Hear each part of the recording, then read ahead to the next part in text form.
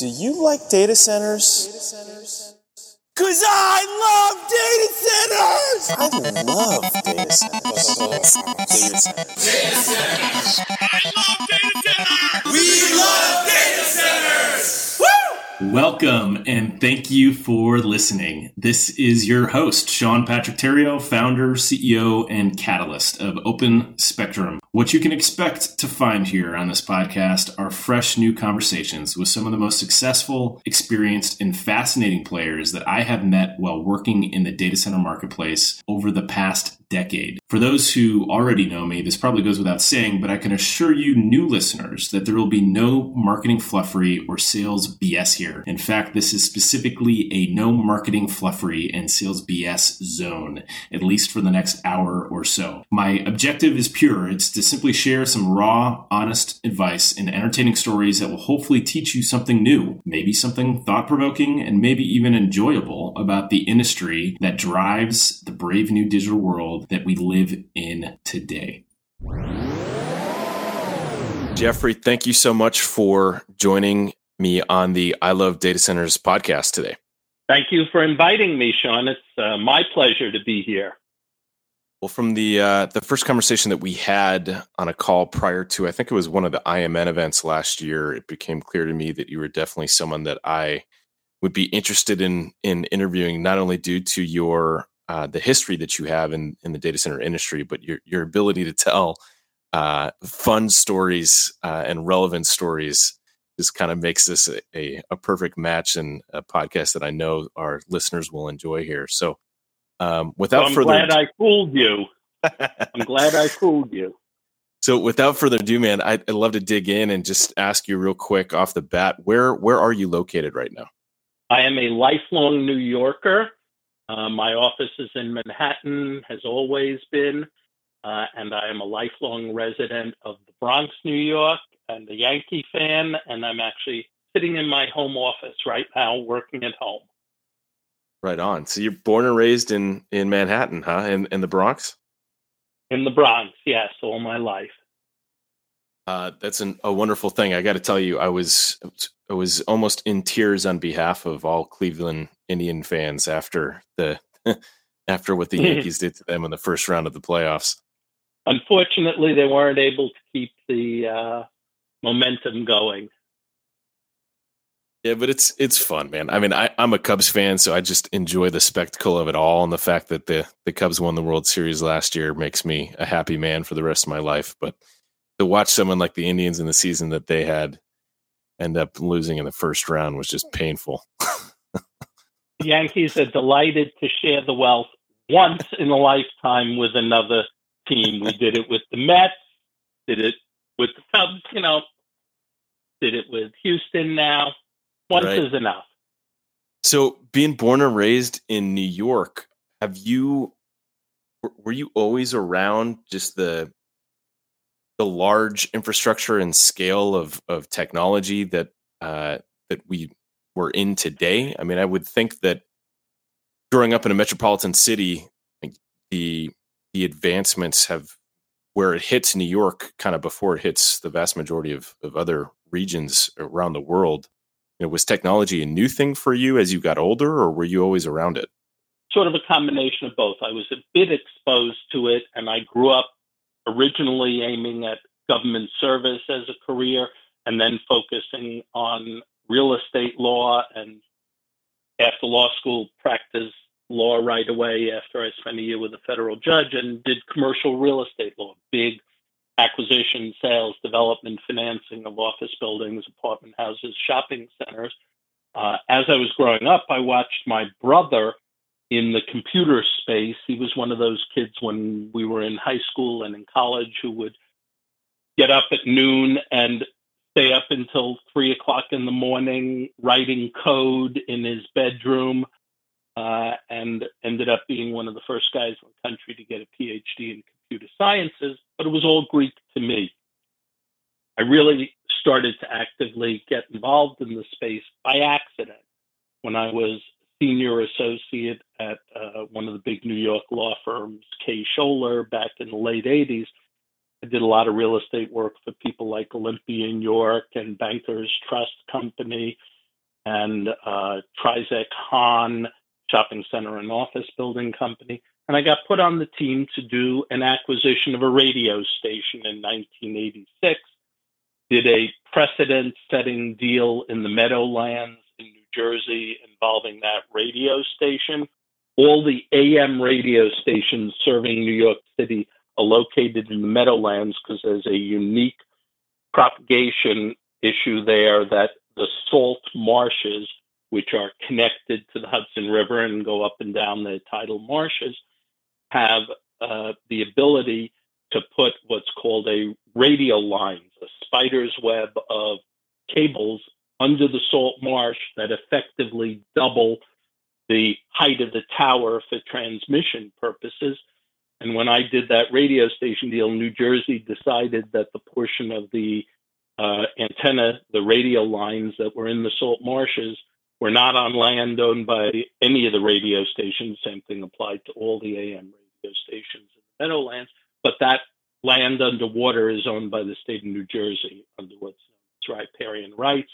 And I learned about the radio station industry and how radio antenna towers work and negotiated a precedent-setting lease, the first ever long-term saleable, financeable lease with the state of New Jersey, allowing an AM radio tower to continue using land that the state actually owned.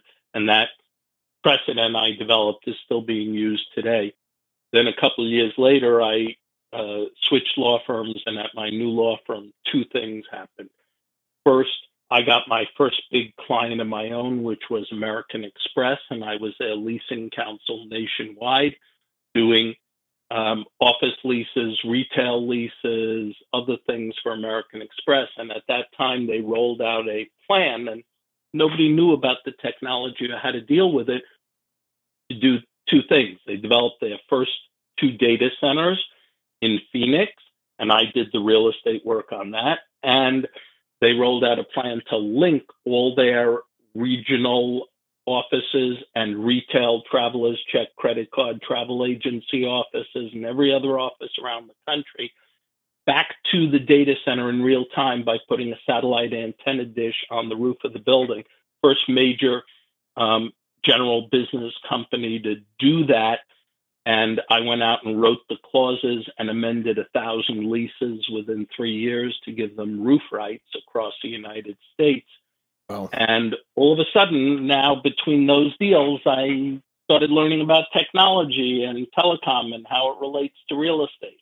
So were you using your brother at that time as, one of your primary confidants, geeks to float the ideas past and sort of learn about the technology, or who were you tapping at that time? He was a computer guy, so he understood the computer portion of it and what a data center does, and certainly helped me, giving me explanations.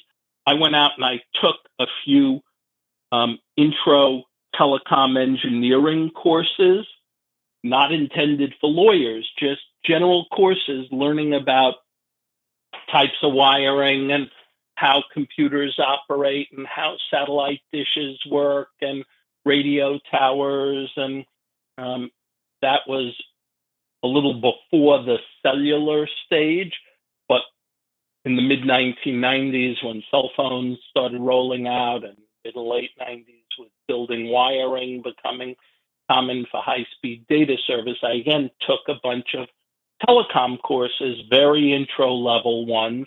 Where'd you take them? I mean, this is pre-University of Phoenix days, so you physically had to sit in a classroom, right? Yes. I don't recall. I know I have a couple of loose leaf manuals sort of as souvenirs sitting on bookshelves in my library at the office.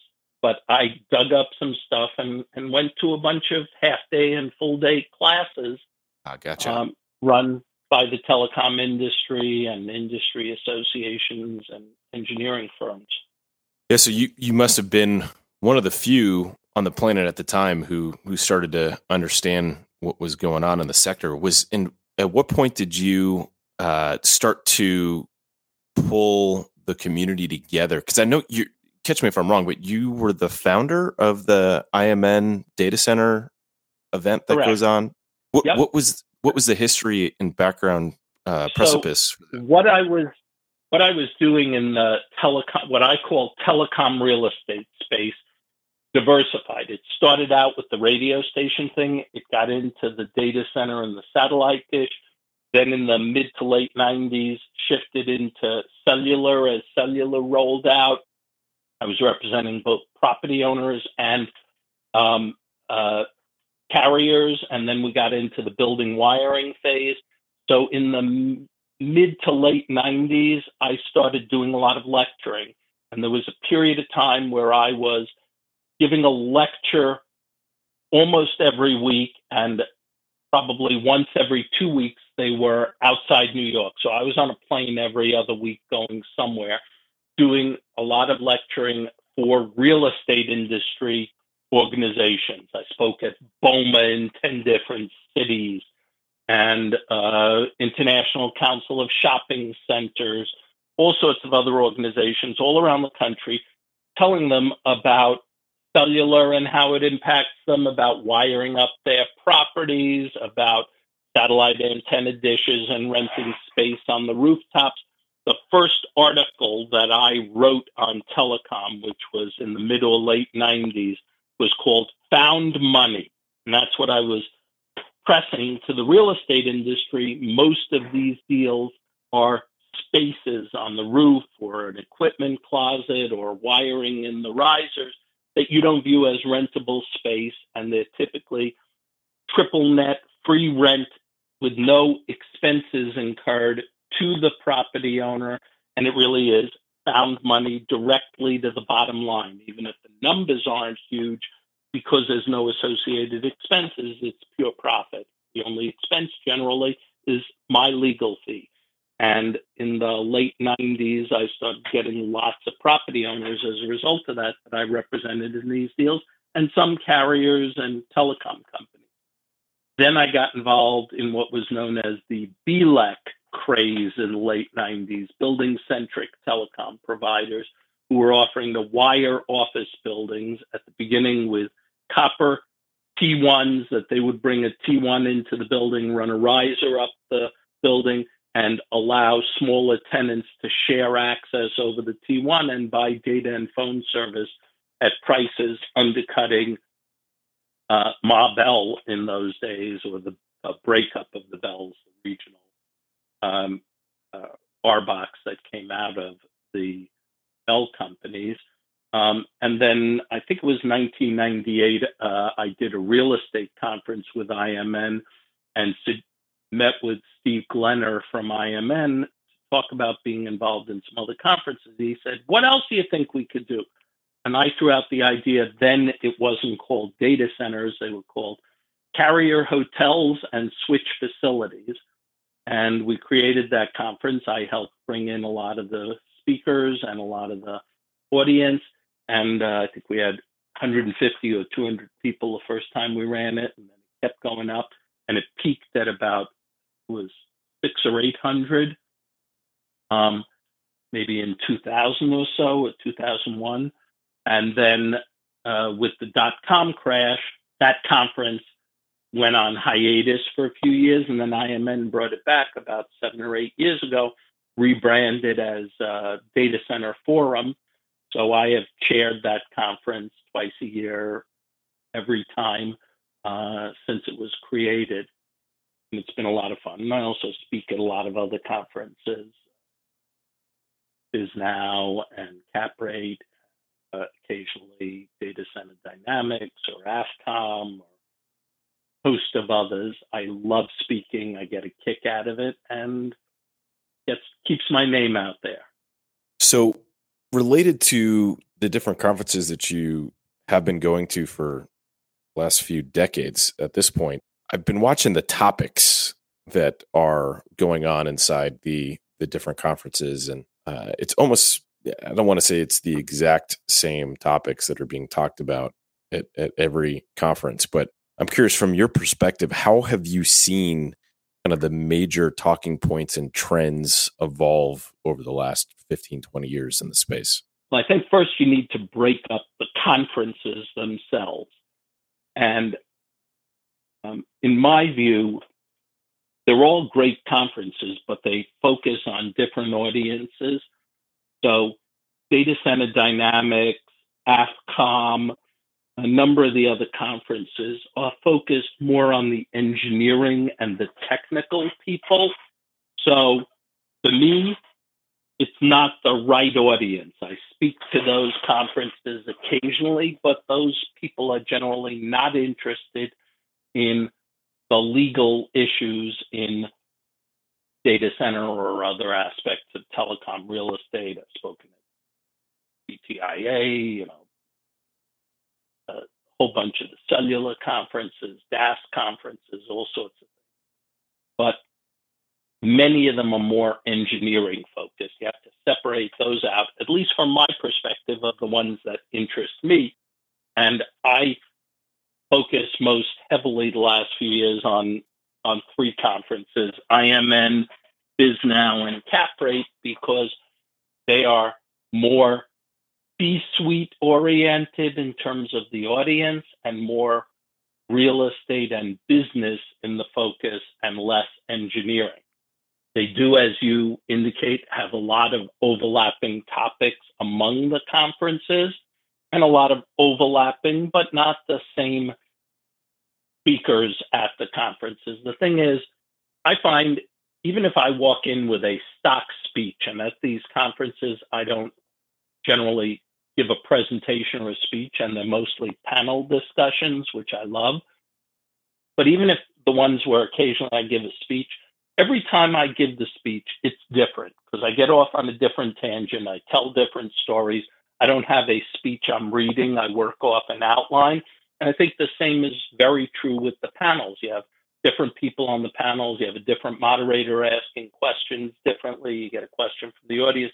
So even if the brochure looks like it's the same topic, where you go to BizNow in New York and BizNow in Dallas and BizNow in San Francisco, and even if you have the exact same panel outline and some of the same speakers, the discussion is very different at each one.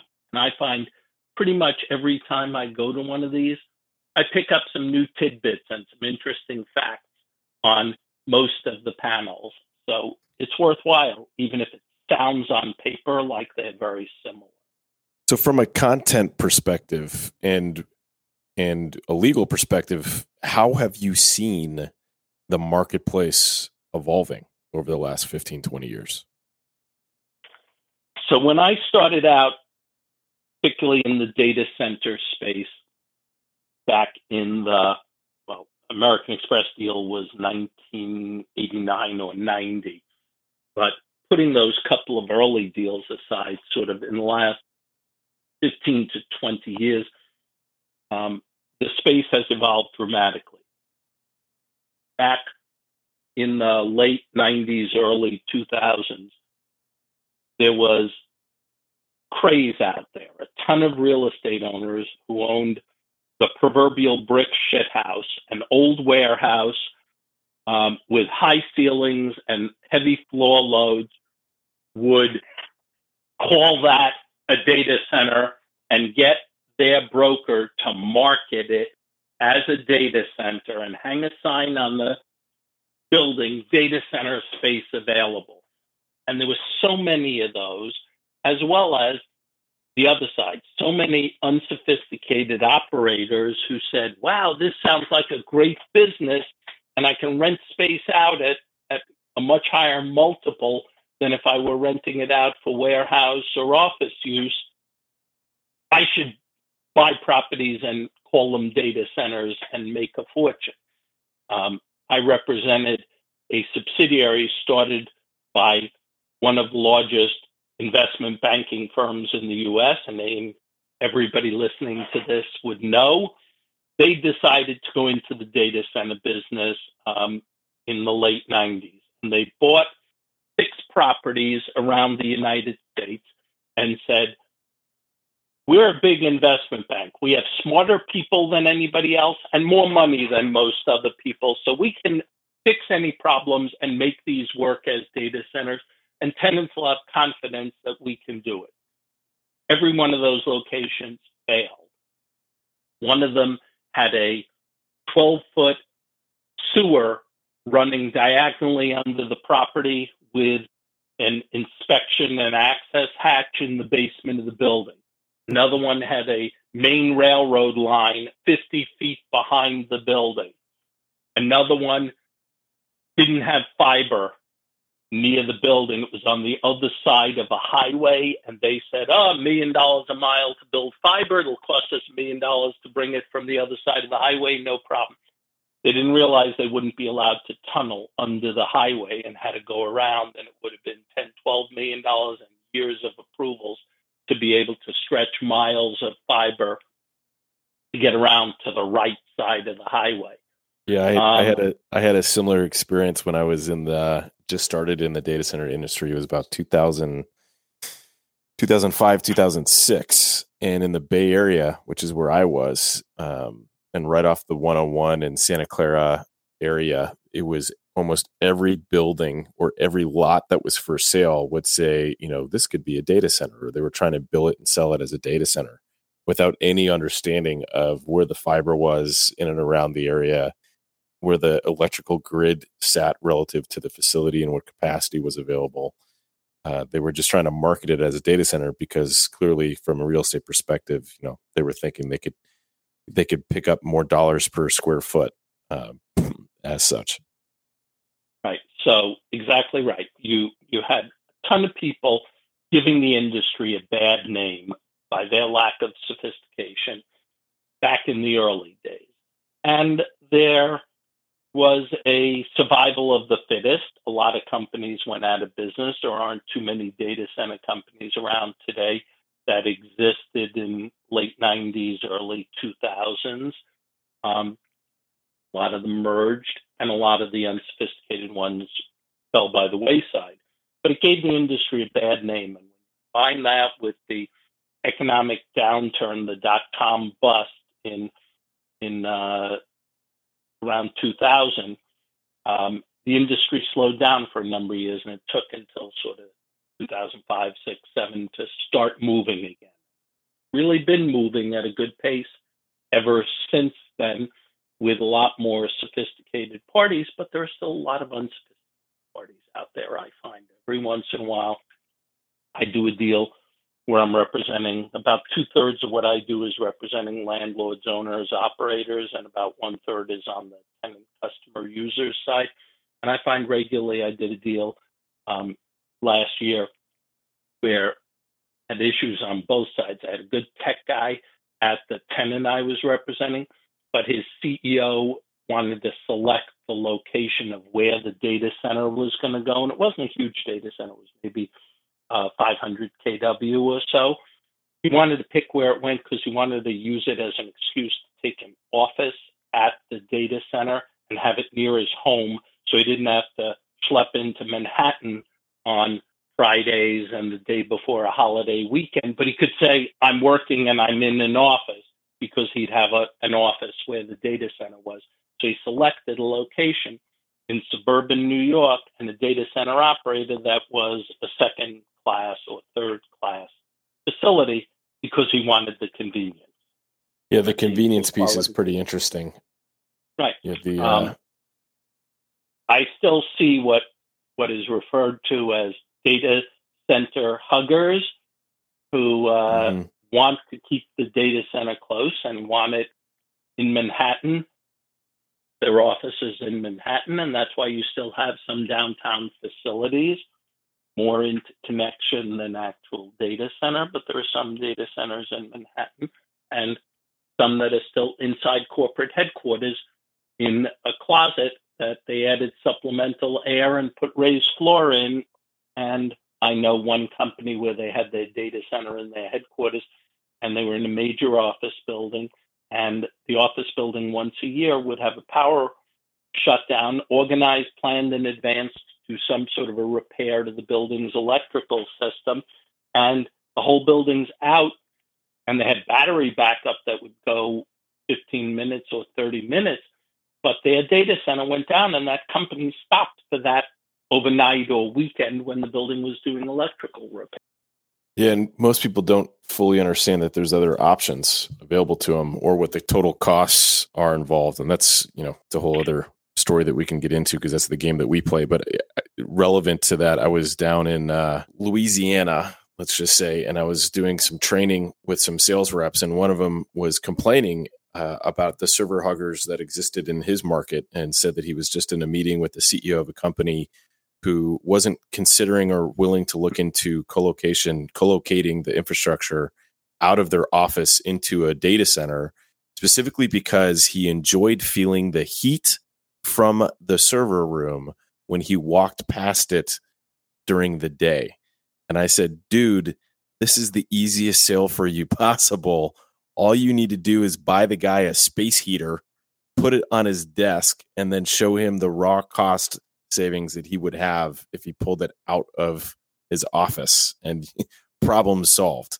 And it's just mind-boggling for me, both to hear from clients who haven't considered it, aren't looking at it, or are afraid to migrate, and also a lot of the folks who are on the sales side who simply don't know how to correctly and accurately position the benefits of working with a provider who knows what they're doing. Another option I did in a similar situation to that was I said, fine, keep the data center you have in your headquarters, but make that your backup.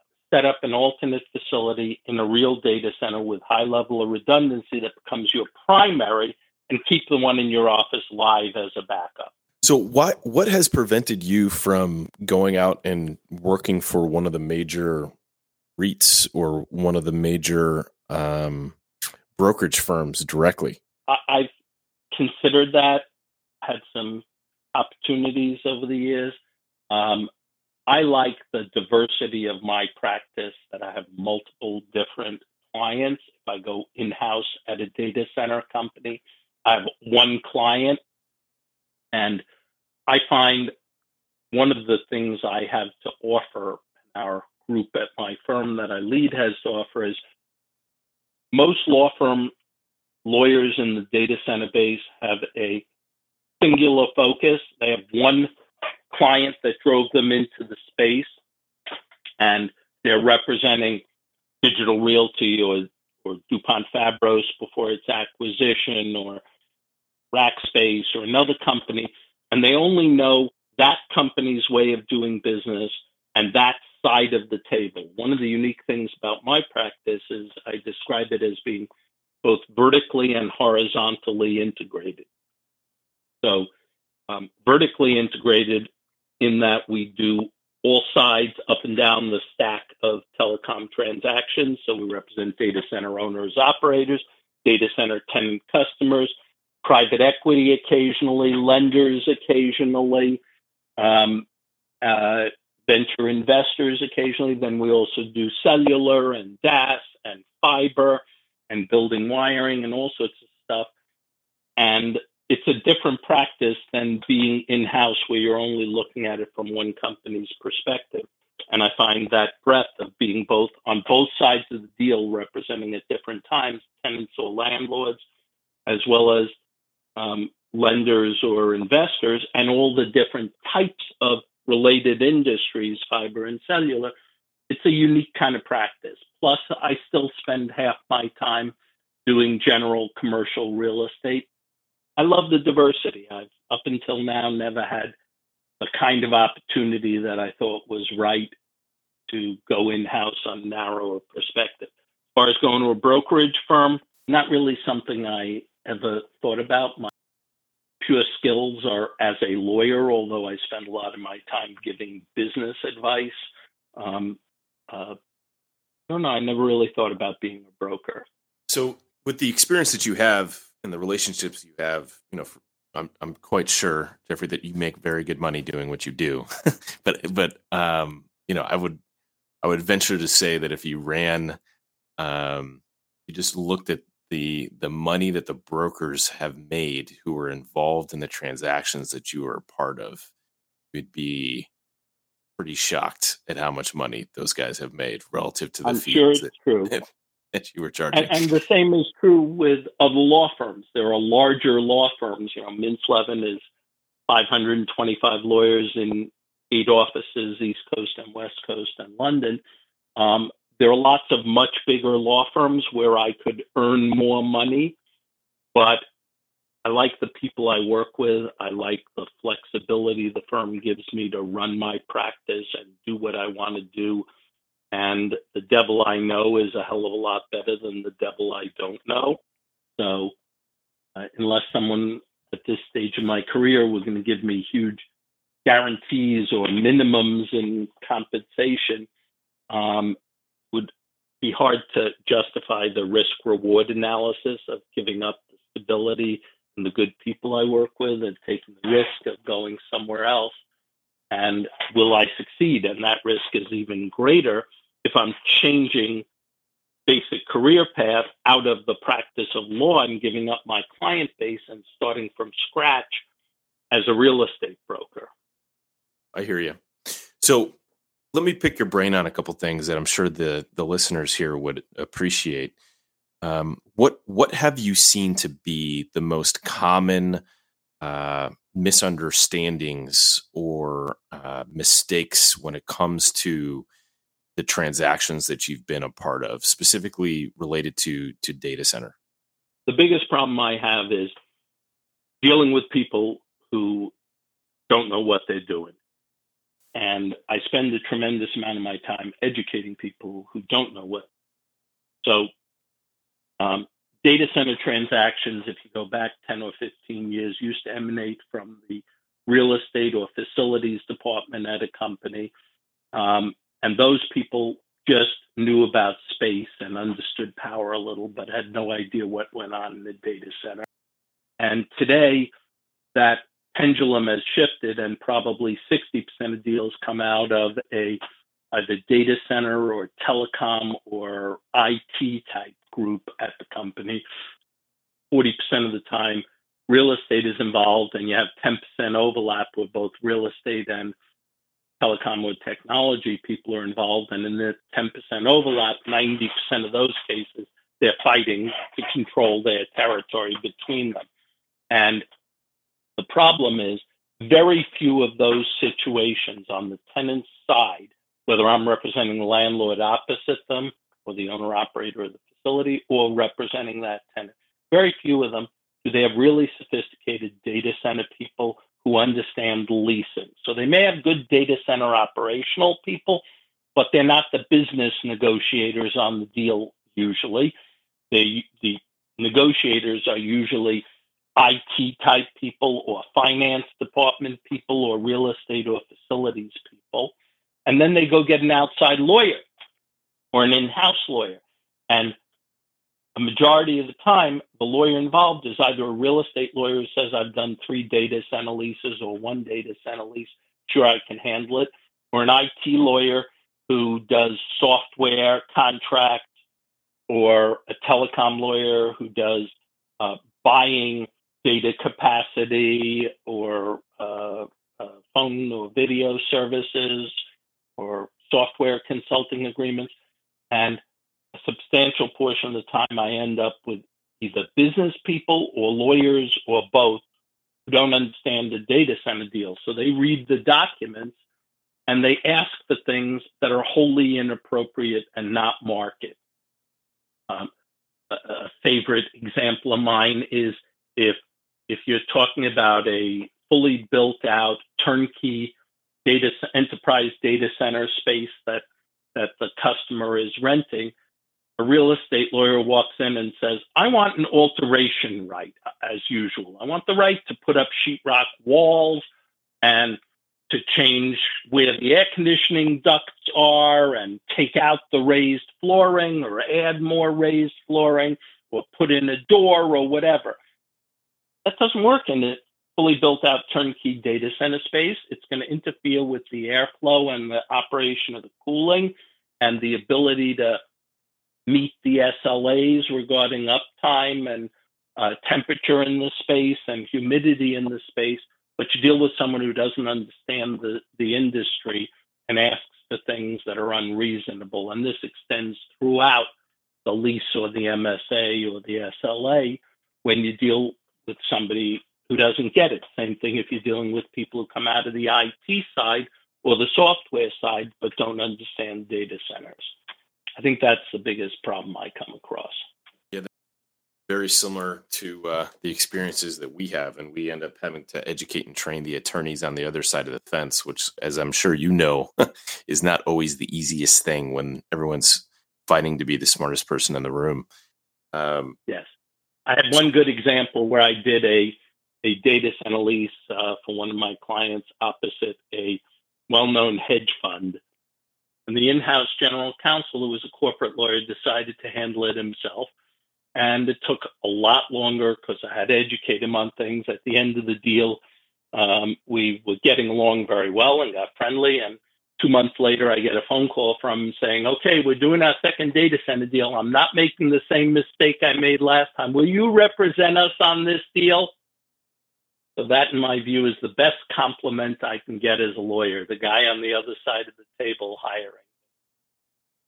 Yeah, that is a good compliment. So so we've addressed the problem of just people not fully understanding what they're getting themselves into, but what are some of the specific issues or problems that you've come across that may be consistently coming across your plate where, if only people could understand these 2 or 3 simple concepts, or they may be complex concepts, but it would make things go a lot more swimmingly than they are. So part of the issue is that in the data center space, as with any other industry, there are customary ways of solving issues and what's reasonable and anticipated and what's not. So one area, for example, that this comes up with a lot is in dealing with damages and what happens if there's a breach of an SLA or of a lease provision regarding quality of build out of a space, and how much damages can you collect and what limitations are there. It's customary in the data center space to have a mutual waiver of consequential damages, although lately a lot of the large cloud providers are trying to push back against landlords on that and have a one-way waiver that the landlord can't get consequential damages from the cloud provider, but the cloud provider can from a landlord. My bottom line view of a lot of the damages issues is there really shouldn't be the scope of damages that a lot of people think they incur. There shouldn't be this losing millions and millions of dollars because you lost time doing trades if you're in the brokerage or high-speed trading business, because any well-operated data center for a company should have multiple simultaneously replicated databases with an automatic switchover if one fails or has quality issues to another. So you never really have the downtime and you shouldn't incur the huge damages. But I get companies that want huge damages from a landlord, and I say to them, what do you want to do? You want to own the data center?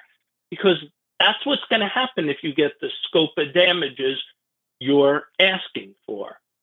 None of the data center companies are that they could support that level of damages for a major transaction. So that's one area where I see a big problem of. Related to that, I found it interesting as I started working in the industry, learning that each individual property that is owned by a provider is set up as its own separate LLC. Specifically, not always, but frequently they're in what's called an SPE, single purpose or special purpose entity, separate LLC or corporation. That's the real estate industry business model. REITs tend not to use that and tend to have their assets pooled in one entity, but not always. But the reason historically in the real estate industry is if you have an issue at one property, you don't want that tainting other investments of yours, number one. And number two, the real estate industry before REITs existed, and still to a lesser degree today, have separate different investors for each property. So if I'm invested in property number one and you're invested in property number two, and there's a problem at my property, you don't want to share in that liability and have your asset pooled with mine when you don't have an ownership interest in the asset that the liability is arising at. And that's an issue sometimes you have to deal with data center customers, and they want some sort of a guarantee from a more creditworthy parent entity. On the other hand, most data centers have a tremendous amount of equity invested in them. Lenders won't give 90 or 100% financing on a data center unless maybe it's a fully leased, stabilized data center. But most data centers, there's still substantial equity so that if there is an issue, you have a source of recovery. Gotcha.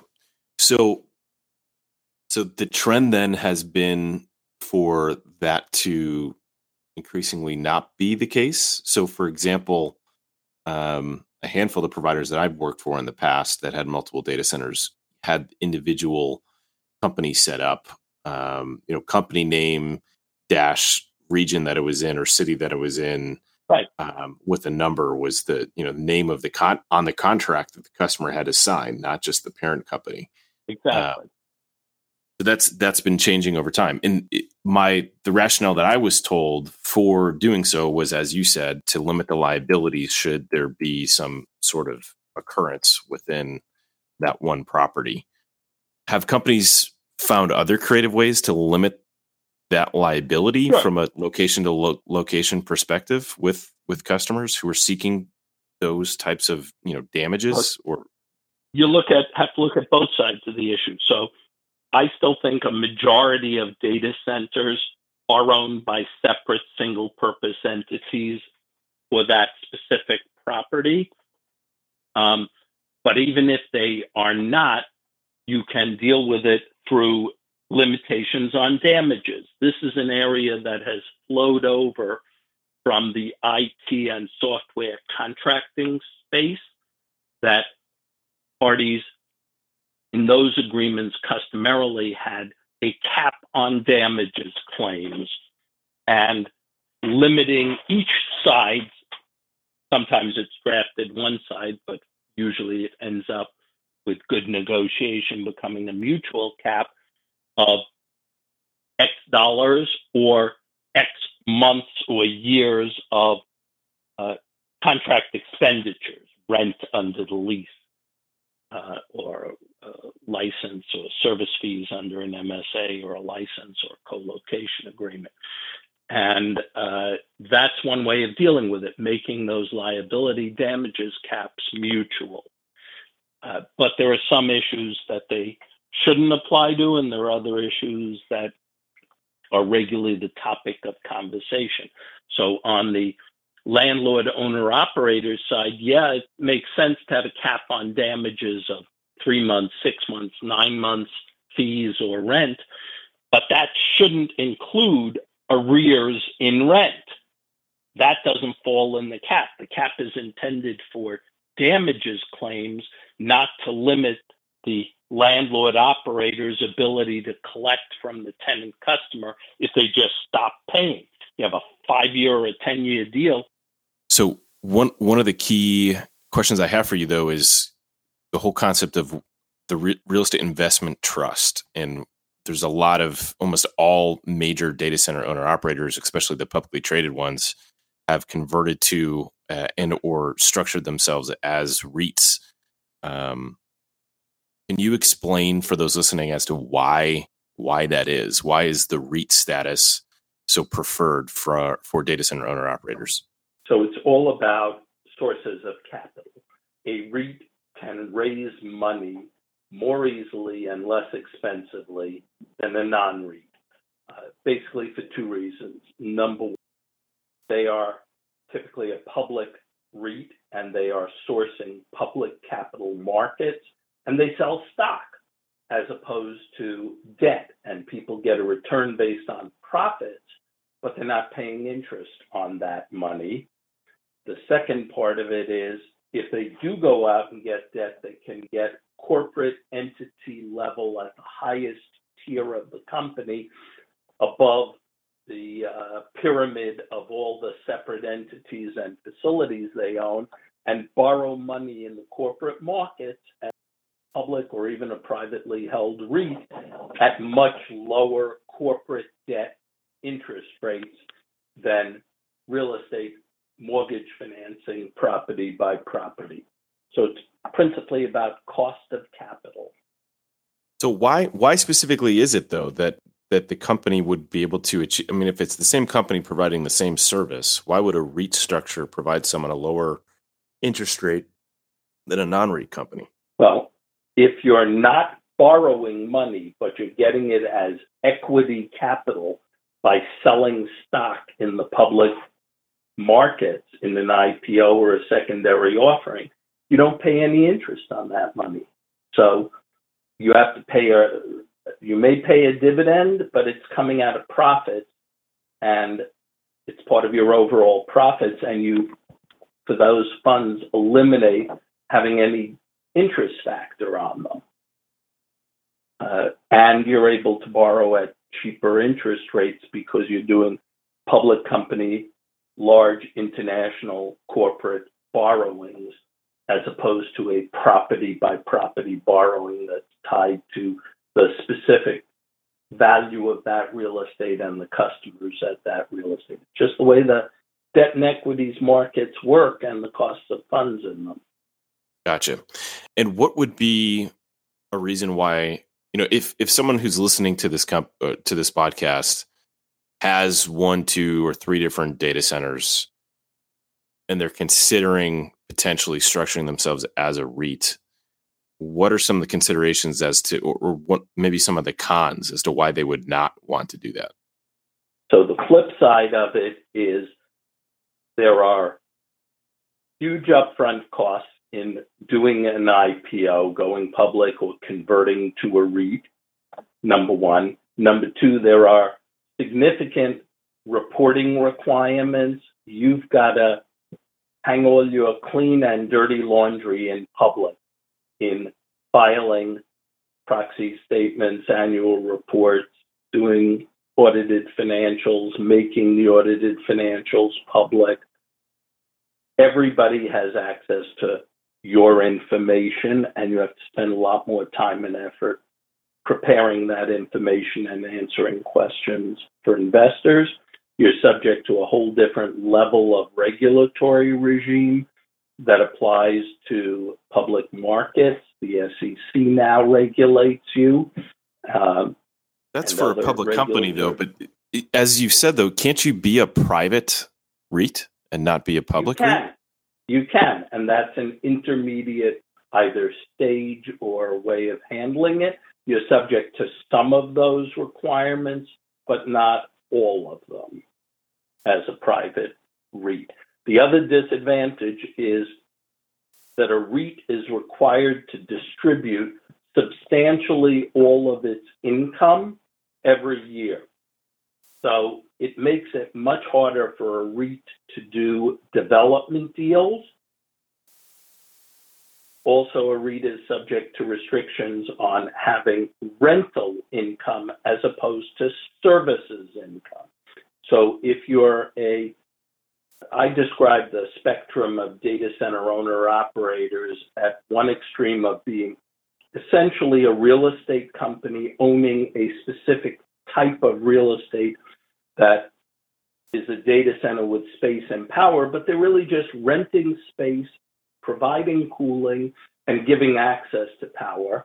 On the other extreme, you have analytics companies and high managed services companies that are providing a high level of services.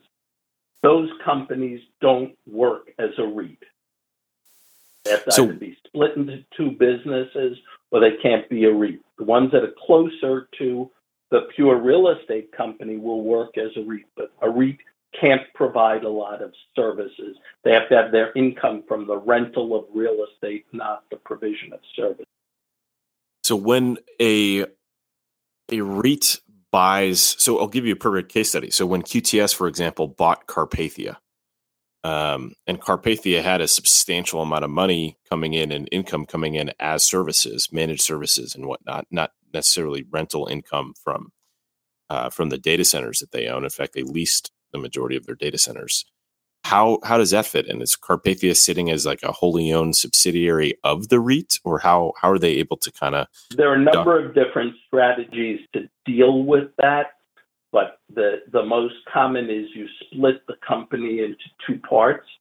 One part becomes the real estate company that either owns or leases a facility, and then either leases out space or subleases it if it's a leased property, and gets good rental income, and that becomes the REIT. And the managed services part is spun out into a separate business that is not generally part of the REIT that provides the services.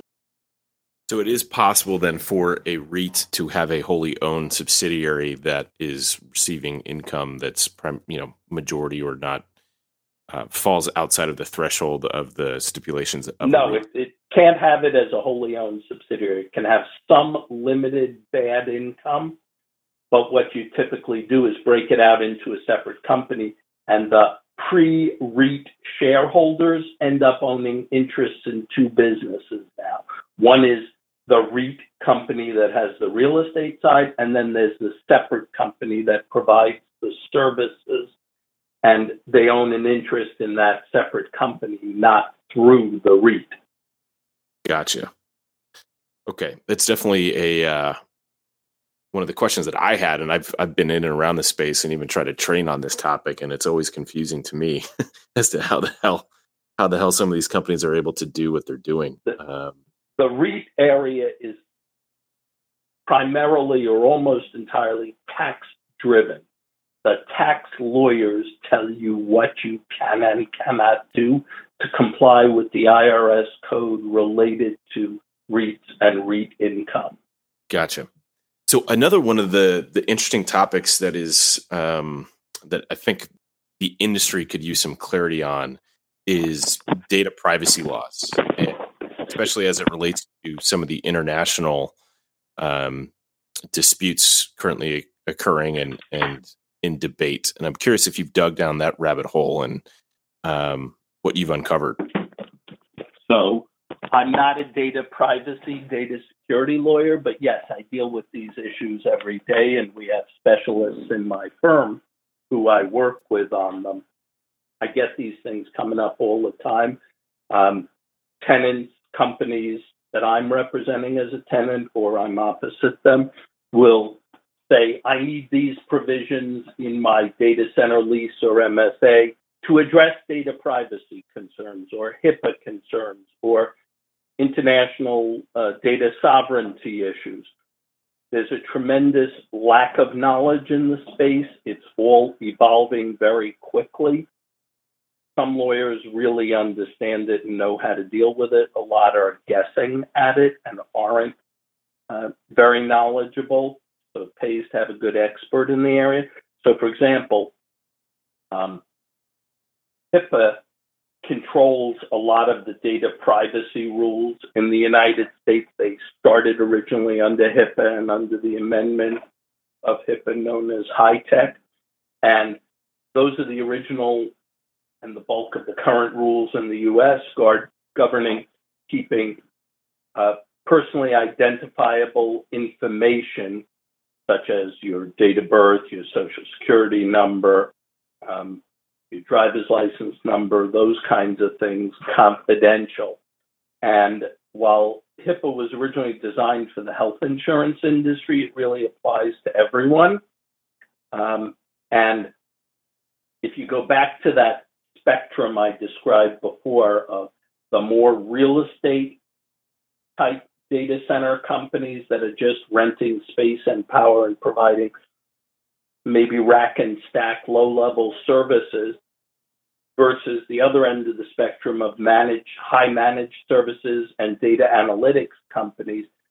If you're on the data analytics or high managed services company level and you have the passwords to a company's security systems and entree to the data on the server, you are appropriately liable under HIPAA and other data privacy and data security laws. If, on the other hand, you're a data center company that is just renting space and power, Digital Realty, for example, you don't want and you don't have those passwords. You're not in the data. You're not controlling the security of the customer's social security number or bank account information that's on those servers that are housed in your space. You're just renting the customer the space and providing the power to house the servers.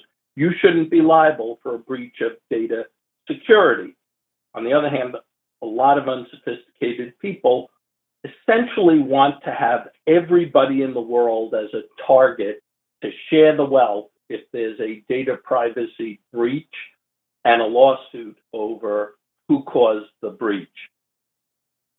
And if you start to go down that road and say, I, as a data center operator, will comply with HIPAA and with other data privacy and data security regulations, while it sounds reasonable, you're painting a bullseye on yourself to take on liability in a litigation over a data breach, because they're not going to say you breached your obligations. Whereas I say, yes, I'll comply with my obligations. However, everyone agrees, I don't want the passwords. Don't give them to me. I will not have access to the data. And therefore, if there's a data breach, unless you can show I physically caused it, I shouldn't have access.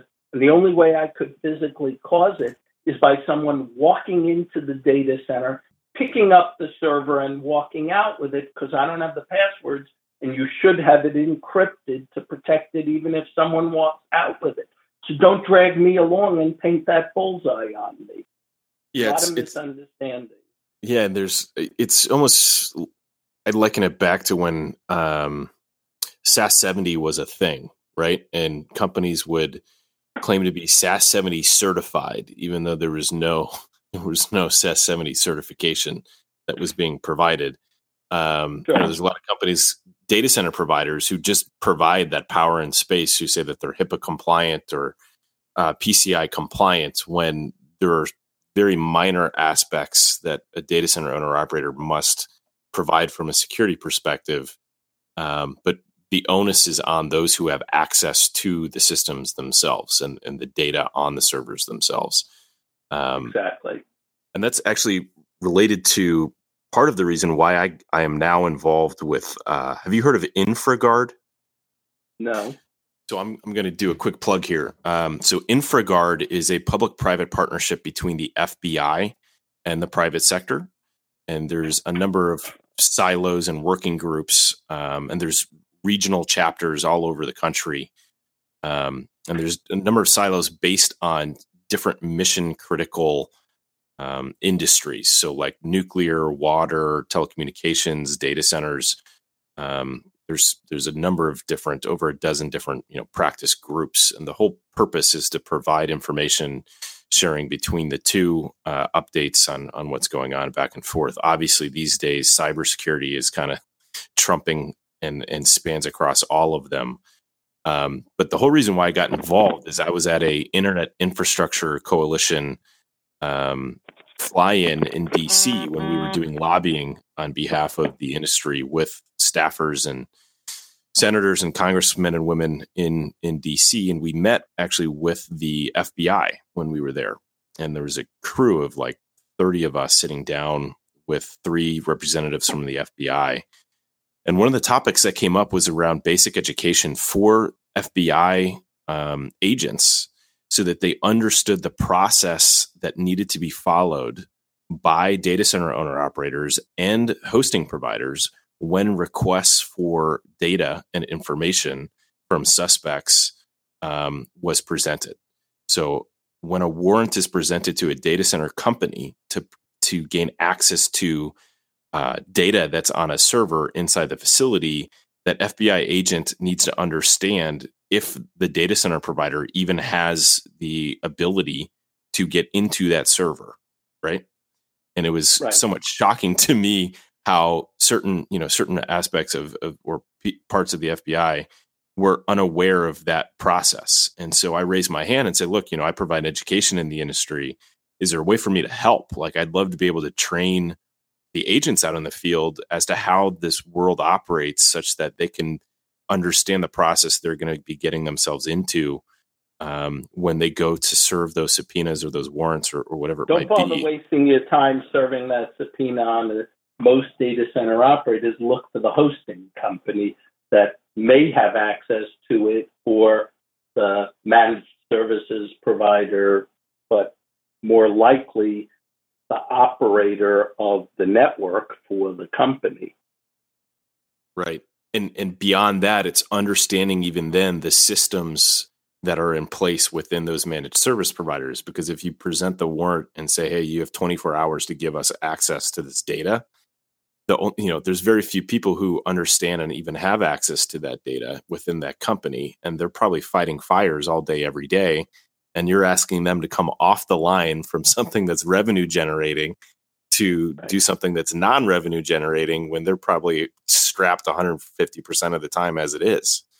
And they're probably imputing from telcos and giving a subpoena to a telephone company to give me the call log for a phone number, which they do have access to. And now the carriers are set up to provide that information, or give me the GPS location of a particular cell phone, those sorts of things.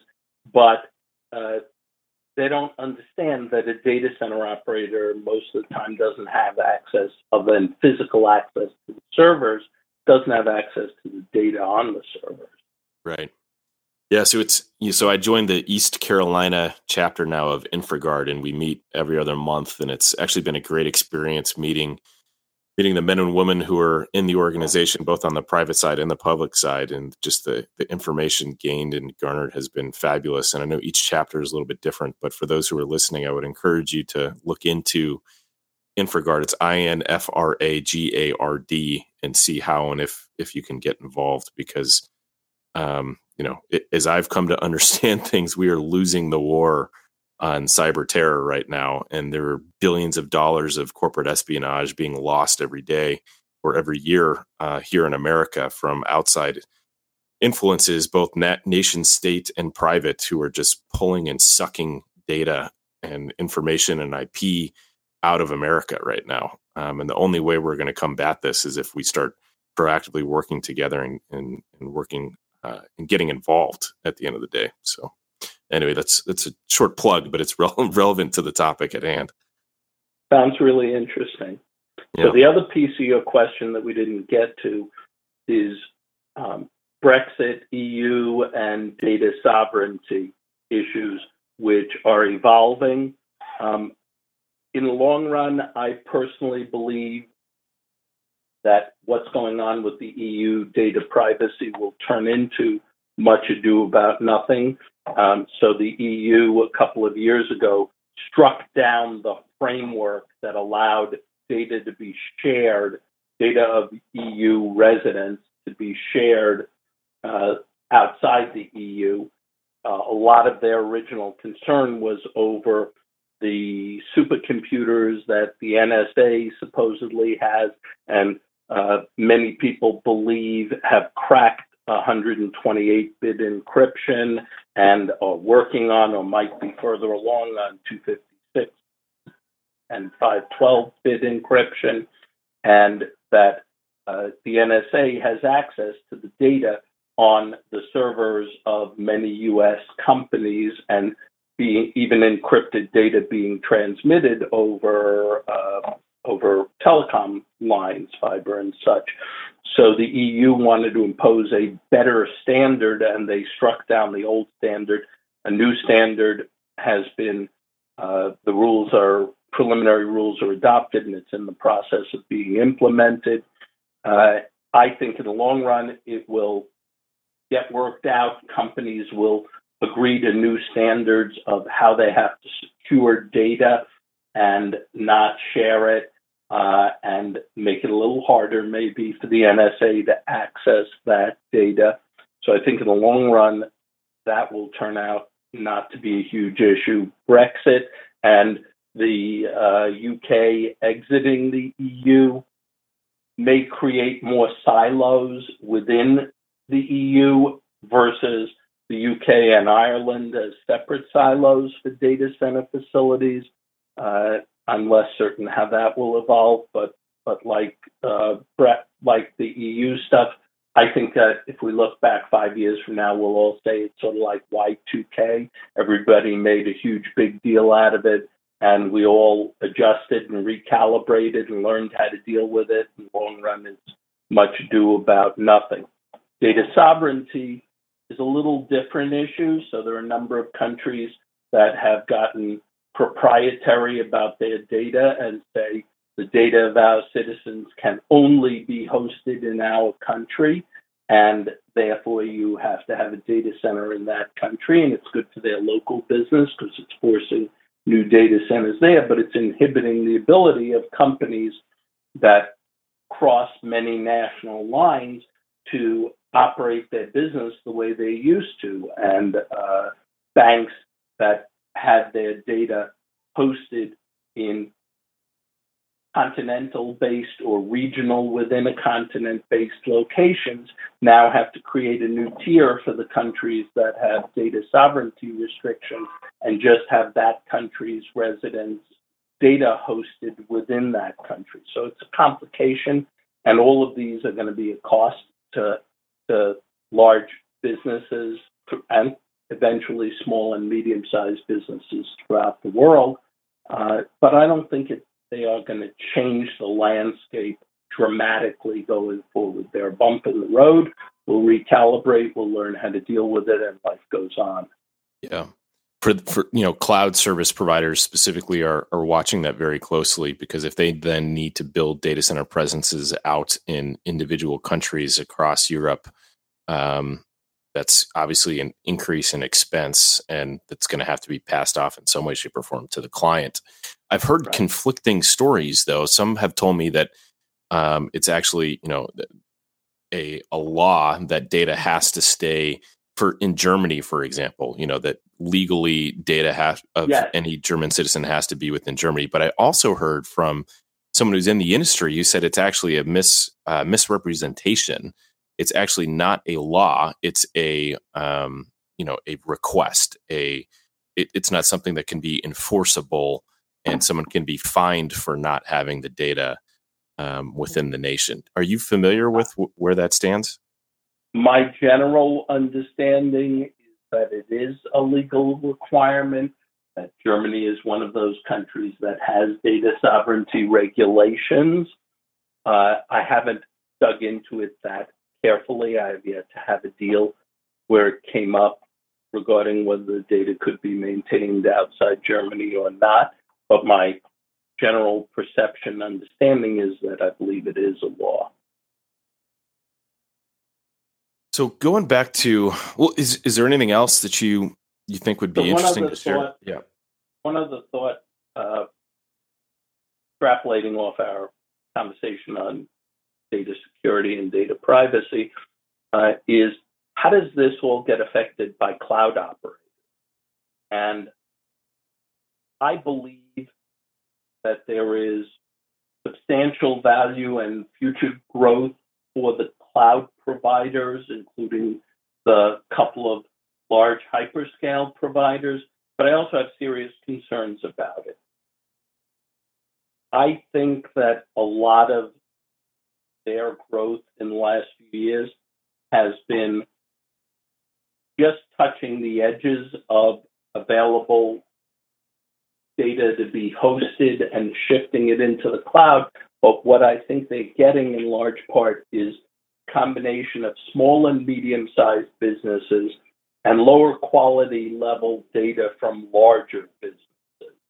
And I'm skeptical that highly confidential data that's subject to HIPAA and other data privacy regulations, banks' account record data are going to get shifted to the public cloud. Private cloud maybe, and discussion about hybrid cloud is good, but I'm very skeptical about that kind of data going to the public cloud because large companies like to know where their data is and have a lot of control over it. And when you're in the public cloud, particularly with the large hyperscale providers, you have zero control over your data. They don't tell you where it's going to be, what facility it'll be in, even what country it'll be in, or will it be split up among 30 different facilities. And while they will give SLAs guaranteeing a certain level of service, I don't think those SLAs come even close to what the data center industry provides. And we've all read about outages at major hyperscale providers, some of which have pyramided into outages at internet providers, telcos, et cetera. So while I think there's still huge growth opportunities in that sector, I don't think it's a category killer, and I don't think cloud operators are going to put hosting companies and data center operators out of business. It's another layered offering that's out there. Yeah, and the way there's been a huge growth in what's considered, if you break it down, we try not to use the word cloud because what the hell is cloud, right? It has a million different definitions. The new title for outsourced operations of data center. Right. Instead of the company having it in a closet in their corporate office, it's out there somewhere, you don't know where, and you're paying another company to operate it. Right. It's hosting at a different level, in my view. So the growth over the last couple of years that we've seen is in private managed dedicated services. So companies who say, hey, we don't have the staff to be experts on HIPAA. We don't want to build up the staff to maintain and manage the security and the systems related to PCI or HIPAA or any of the other somewhat complex systems and networks that need to be built for those types of silos of data or storage centers for that data. And so there are companies that are emerging who will build out a private environment, meaning it's not shared. The data on that server or system is not shared with other companies. It's all built out just for that client. So it's almost like a managed infrastructure as a service. It's not almost like it is a managed infrastructure as a service that's being provided. So the cloud companies like your Azures and your AWSs of the world do not offer that. And so it's kind of, it's no different than what IBM has been doing for decades at this point, right? They'll walk into a company and say, hey, you're spending $50 million a year right now on your IT. We'll do it for 30, right? Just give us access and control to everything and we'll recreate it for you. And we're specialists in this and we can do it for you. So there's just a lot of smaller and now medium and growing to large private managed dedicated service providers in the marketplace who deploy all those services in data centers that are owned by the different REITs in the marketplace. So I tend to agree with you that there's is even as fast as cloud service, the AWS, let's be specific, the AWS and Azure space is growing today. I do not think that they will eventually consume 100% or even close to the majority of all data that is required. I agree. I think there's an advantage. It's another layer, another offering. I think those banks we were talking about before can layer their offerings and take their low-level data, their marketing brochures, and put that in a public cloud, and take the intermediate level data and put it in a lower level of redundancy data center operation, be it operated by them or outsourced operation in a private cloud or hosting situation, and that the most sensitive data the companies will require more control over. And an IBM, as you described, can provide that control. You know where your data is, depending on the nature of your deal with that company. You can know and control it and see the servers as opposed to having it up in AWS where you have no clue where it is. So I think a layered offering is the wave of the future, which means there's an opportunity for success for many, many different business models and companies along that spectrum offering different types of services. And I laugh when I've had a few times where people say, well, data centers can go out of business because of the cloud. And I respond to them and say, where is the cloud? Cloud is just outsourced operation of a data center, but it's in a data center, be it a wholly owned data center operated by AWS or Microsoft, Azure, or somebody else, or in a shared facility where they lease a portion of the space.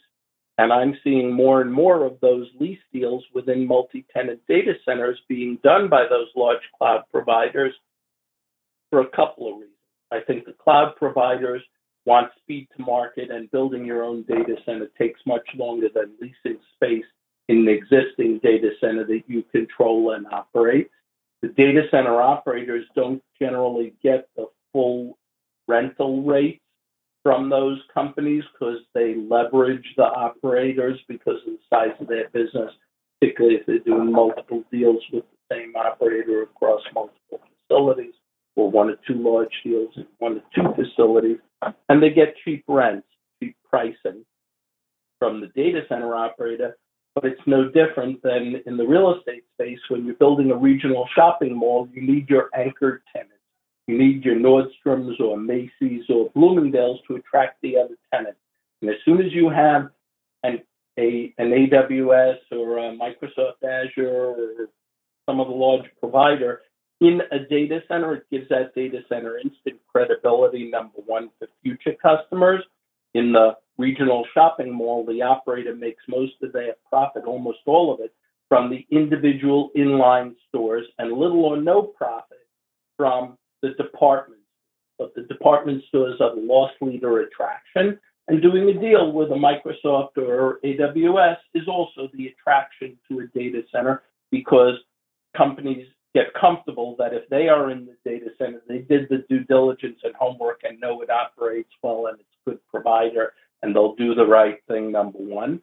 And number two, those companies want the close-in on-ramp to put portions of their data into the public cloud, and having AWS or Azure in the facility gives you instant access to that public cloud.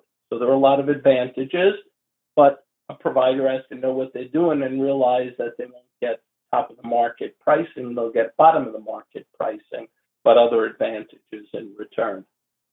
I think that actually hits on one of the key misconceptions that people have in the industry, is that the likes of your Facebooks, Googles, and as we've been saying, AWS and Microsofts and Oracles and IBM software, that they own and control their own data centers.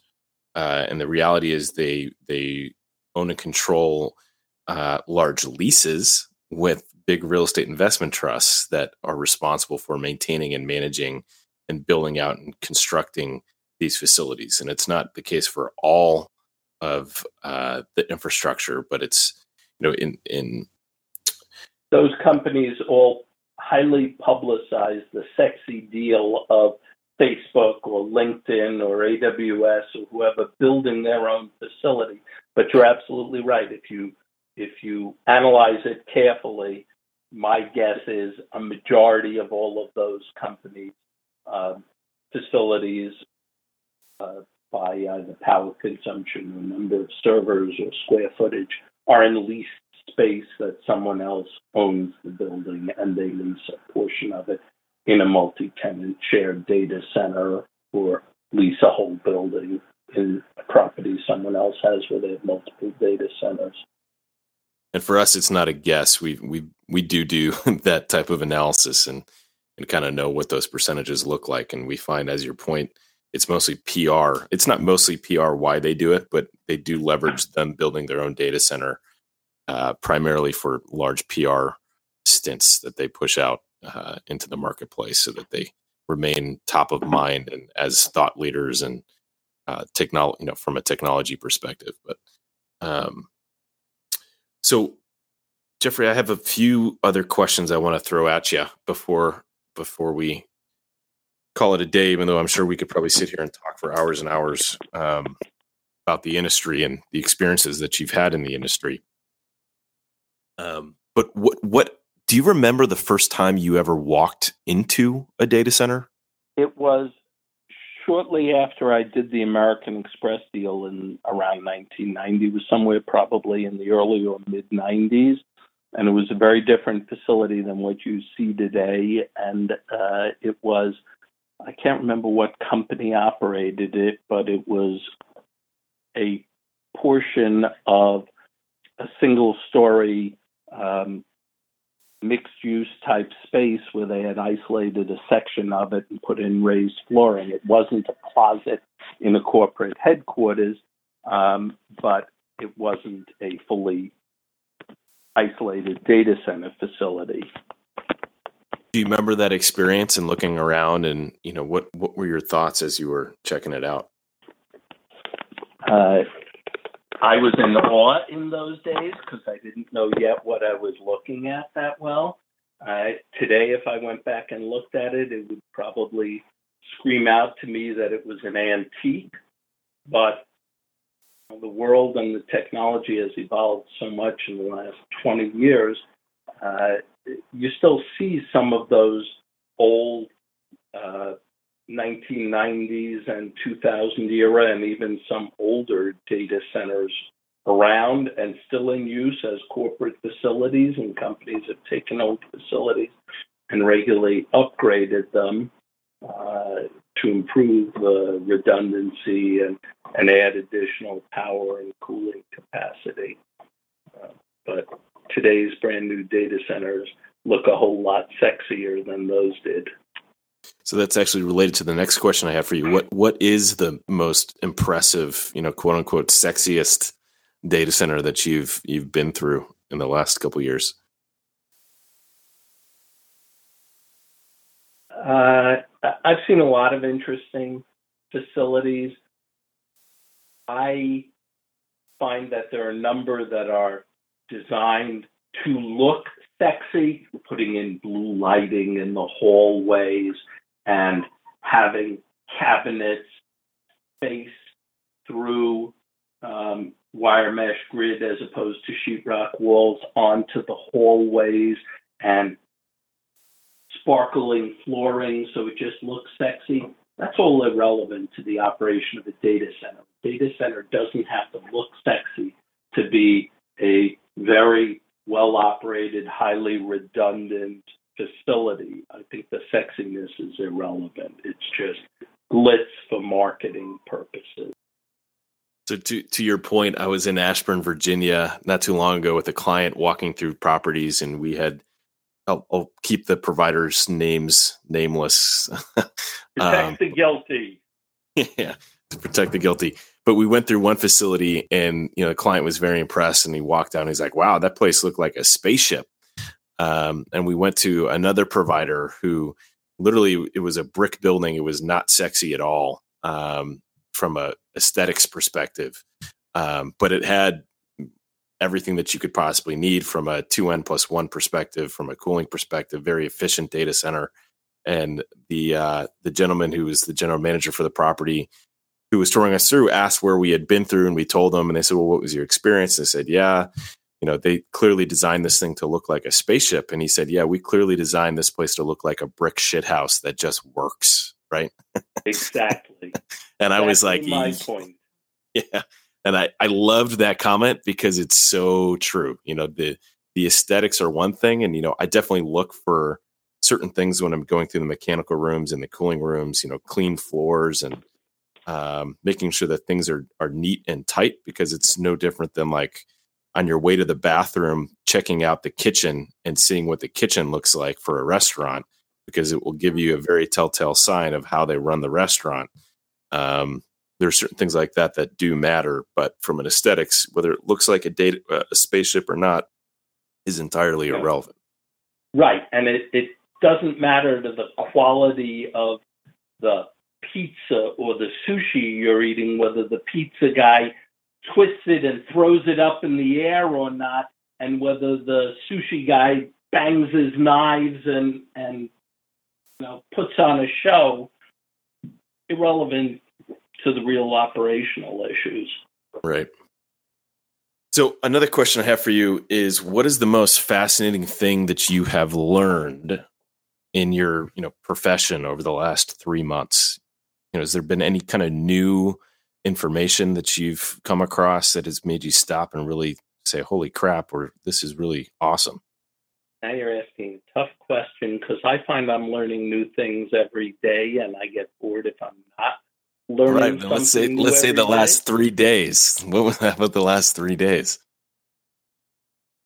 I'm a very people-oriented person, and I like meeting and getting to know new people, and that's always very exciting to me. That's why I like going to a lot of these conferences, because you meet a lot of interesting people, and that's how I met you and how we got here today. In terms of factual knowledge, things I've been learning recently, I'm trying to learn more about the data privacy, data security space. I know a fair amount about it and deal with the issues at a fairly decent level, but the law is evolving so quickly in that space. So I took one seminar on it this week, and I'm taking another one in another couple of weeks, just to try and increase my knowledge and be able to understand it better and protect my clients better in transactional documents. Gotcha. So what is I'll tell you one other interesting experience I had recently. So I mentioned earlier my brother. So my brother got one of the first PhDs in computer sciences when back in the 1960s and 70s, most of the people in the computer space who had advanced degrees had them in physics, not in computers, because they didn't exist. They first rolled out a PhD level offering in computers in something like 1980 or 81 or something. And my brother and his wife they met in the PhD program at Columbia. So my brother sold his computer software and systems installation company a few years ago and changed careers a little and became a software industry analyst for Alliance Bernstein and Sanford Bernstein group of companies. And so he and I have been talking because he covers a lot of the companies that are in the cloud space, such as Microsoft, and a lot of managed services type providers and hosting companies and others. And so he invited me to dinner with about 15 industry people who are from large companies that buy stocks in the technology space. And so we had a really fascinating discussion where he's coming at it from his dual background of being in the software and computer systems industries and now being an analyst of those industries, and my talking about it from my perspective on the legal side and representing companies in the data center industry. Just a very unexpected, fascinating dialogue back and forth between the two of us. And this was sort of the first time in my life that my path really directly crossed with what my brother does. And it's a lot of fun. So what was one of the pieces, key takeaways that you had from that conversation? So we were looking at a number of the companies, Microsoft being one in particular, and talking about, he's analyzed the company and looked at the future of their business and how profitable it is and will be. And he's been pushing higher stock targets for Microsoft for the last few years, and their stock price has been meeting and exceeding those targets. And he's followed a lot of what they're trying to do in the cloud and data center spaces, but not from the perspective of, are they building facilities or are they leasing? And he was asking me questions, and we were having a dialogue very similar to the one you and I were having about building or leasing space and what's the future of the cloud and where does it go. was a fun discussion, and he's very bullish on Microsoft. Gotcha. So one of the last questions I have for you, Jeffrey, has to do with what you would wish you would have known when you first started getting into the business. So if you look back to that first client that you had, American Express, and the first deals that you were doing, what is one key piece of information that you wish you would have had? And that, pretend you're talking to, a nephew or, a family member, even a friend who you see coming into this space. What is a piece of advice that you would give them? So I wish I had a lot more basic technical understanding, both on the computer and data center industry side, as well as sort of financial analysis and being able to evaluate economics of transactions. I know the basics of both, but I think I would be a better lawyer, and I encourage people. I love sort of what my brother did of having sort of dual backgrounds. I think having multiple levels of expertise, and I think I have that to some degree in both being a real estate guy and a data center and telecom real estate guy, is kind of a unique juxtaposition of two different specialties. But the more you can layer and add on additional expertise in related fields, such as finance and the tech side of it, I think that's what adds value. A compliment I get fairly often from my clients is, I'm not an engineer, but I can sit down with a data center engineer and have a reasonably sophisticated conversation with them and understand what they want and then write it in the document. So if I had a better technical understanding, I think I'd be even better at doing that. So I encourage anybody thinking about any business or practice or space to have multiple expertise. I thought about when I was in law school getting a dual degree in either a law degree and a business degree, or a law degree and an architecture degree, or something like that. I think when you're younger and you have a little more flexibility and you don't have a family, I think dual degrees and building multiple levels of related expertise are invaluable. Yeah, I can't stress that enough with the people that I talk to as well. And it's funny because what I stress people to learn is the legal side of it and the contracts.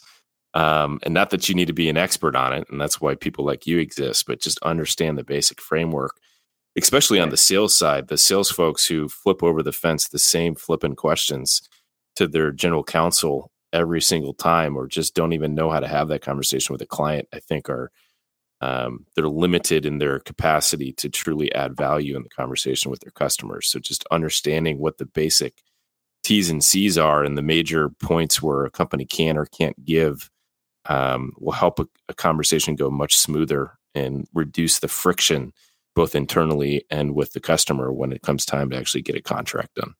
Right. And what goes hand in hand with that, and I'm a big proponent of it, is continuing education in all different types of businesses. And I love lecturing, and I do less writing than I used to, but I still do a fair amount of writing. I actually wrote the first legal treatise on telecom real estate law together with the head real estate telecom lawyer at Verizon about 20 years ago, and we just did the fourth or fifth revision of it.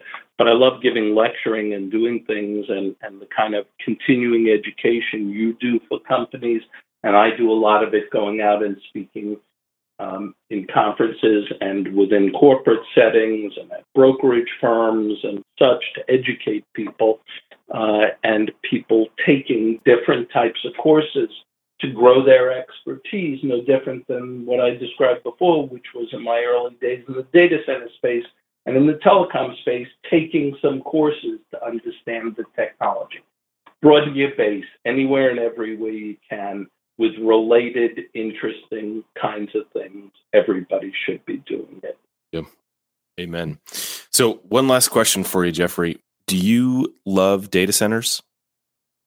I absolutely love both data centers and the data center industry, as well as the people in the industry. It's been a lot of fun working in the space for the last 27 years, and I look forward to continuing to do it for many, many more years. Beautiful, my friend. Well, I'm definitely going to be reaching out to you here soon because we have the next edition of our data center colocation playbook that's going to be coming out in Q1 of next year, and I'm definitely going to want your eyes to do some reviewing of the section around contracts. So hopefully, I talked to you before I reach out to you for that. But it was a pleasure talking to you and learning from you. I think a couple of PowerPoints on stuff I do from lectures I've done that you're welcome to look at, and if I can help edit any of the stuff you're doing, feel free.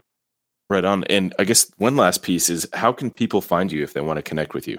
So just Google my name. You'll get me as long as you spell it right.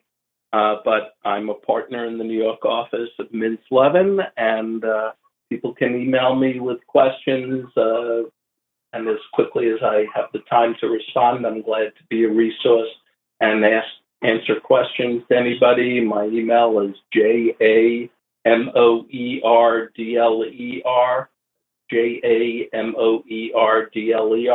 @Mintz, MINTZ.com, and phone number is 212-692-6700.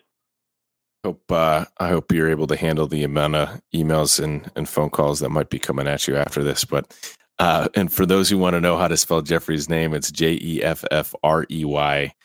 And then, as he just said, his last name, MOERDLER. So you can find him on LinkedIn. And Jeffrey, again, thank you so much for taking the time. This has been informative and fun for me, and I hope it was for you. Great. It was a lot of fun. I appreciate it. And I appreciate the effort you're putting into continuing to educate the industry and encourage people to keep on listening, ask questions, learn, and listen to Sean's podcast. Well, thank you, sir. I appreciate it. Okay, great. Thanks. Have a great day. Peace. So there you have it, folks. I hope you enjoyed the interview. And before I sign off, I really need you to know that we really do love data centers over here at Open Spectrum. It's not just a catchy tagline for a podcast. They are our passion and our livelihood. And I encourage you to learn more about how we serve buyers, service providers, agents, master agents, and investors in the data center hosting, network, and cloud services space. You can check out our website at www.openspectruminc.com, where you can download a mountain of free content that we produce, such as the numerous regional market reports and excerpts from our book, the Data Center Colocation Industry Playbook, that is now on its 4th edition. And I think at this point, we've sold close to over 1,200 copies of the book. You can also read the show notes and links from this podcast at www.openspectruminc.com/I love data centers. Have a great week, and I will see you and hopefully hear from you soon.